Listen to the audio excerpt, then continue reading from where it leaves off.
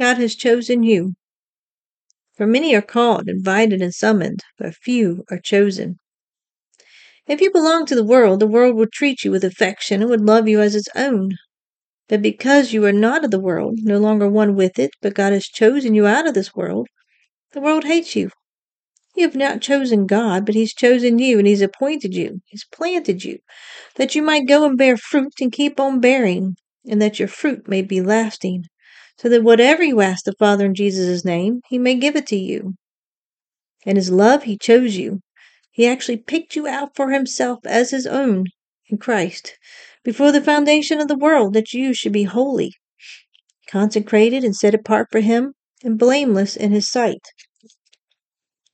even above reproach, before Him in love.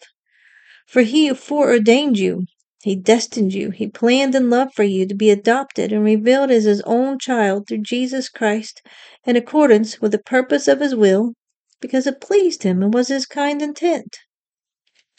You are a chosen race, a royal priesthood, a dedicated nation, God's own purchased special person, that you may set forth the wonderful deeds and display the virtues and perfections of Him who called you out of darkness into His marvelous light. Clothe yourself, therefore, as God's own chosen one, His own picked representative, who is purified and holy and well beloved by God Himself, by putting on behavior marked by tender-hearted pity and mercy, kind feeling, a lowly opinion of yourself, gentle ways, patience, which is tireless and long-suffering, and has the power to endure whatever comes with good temper.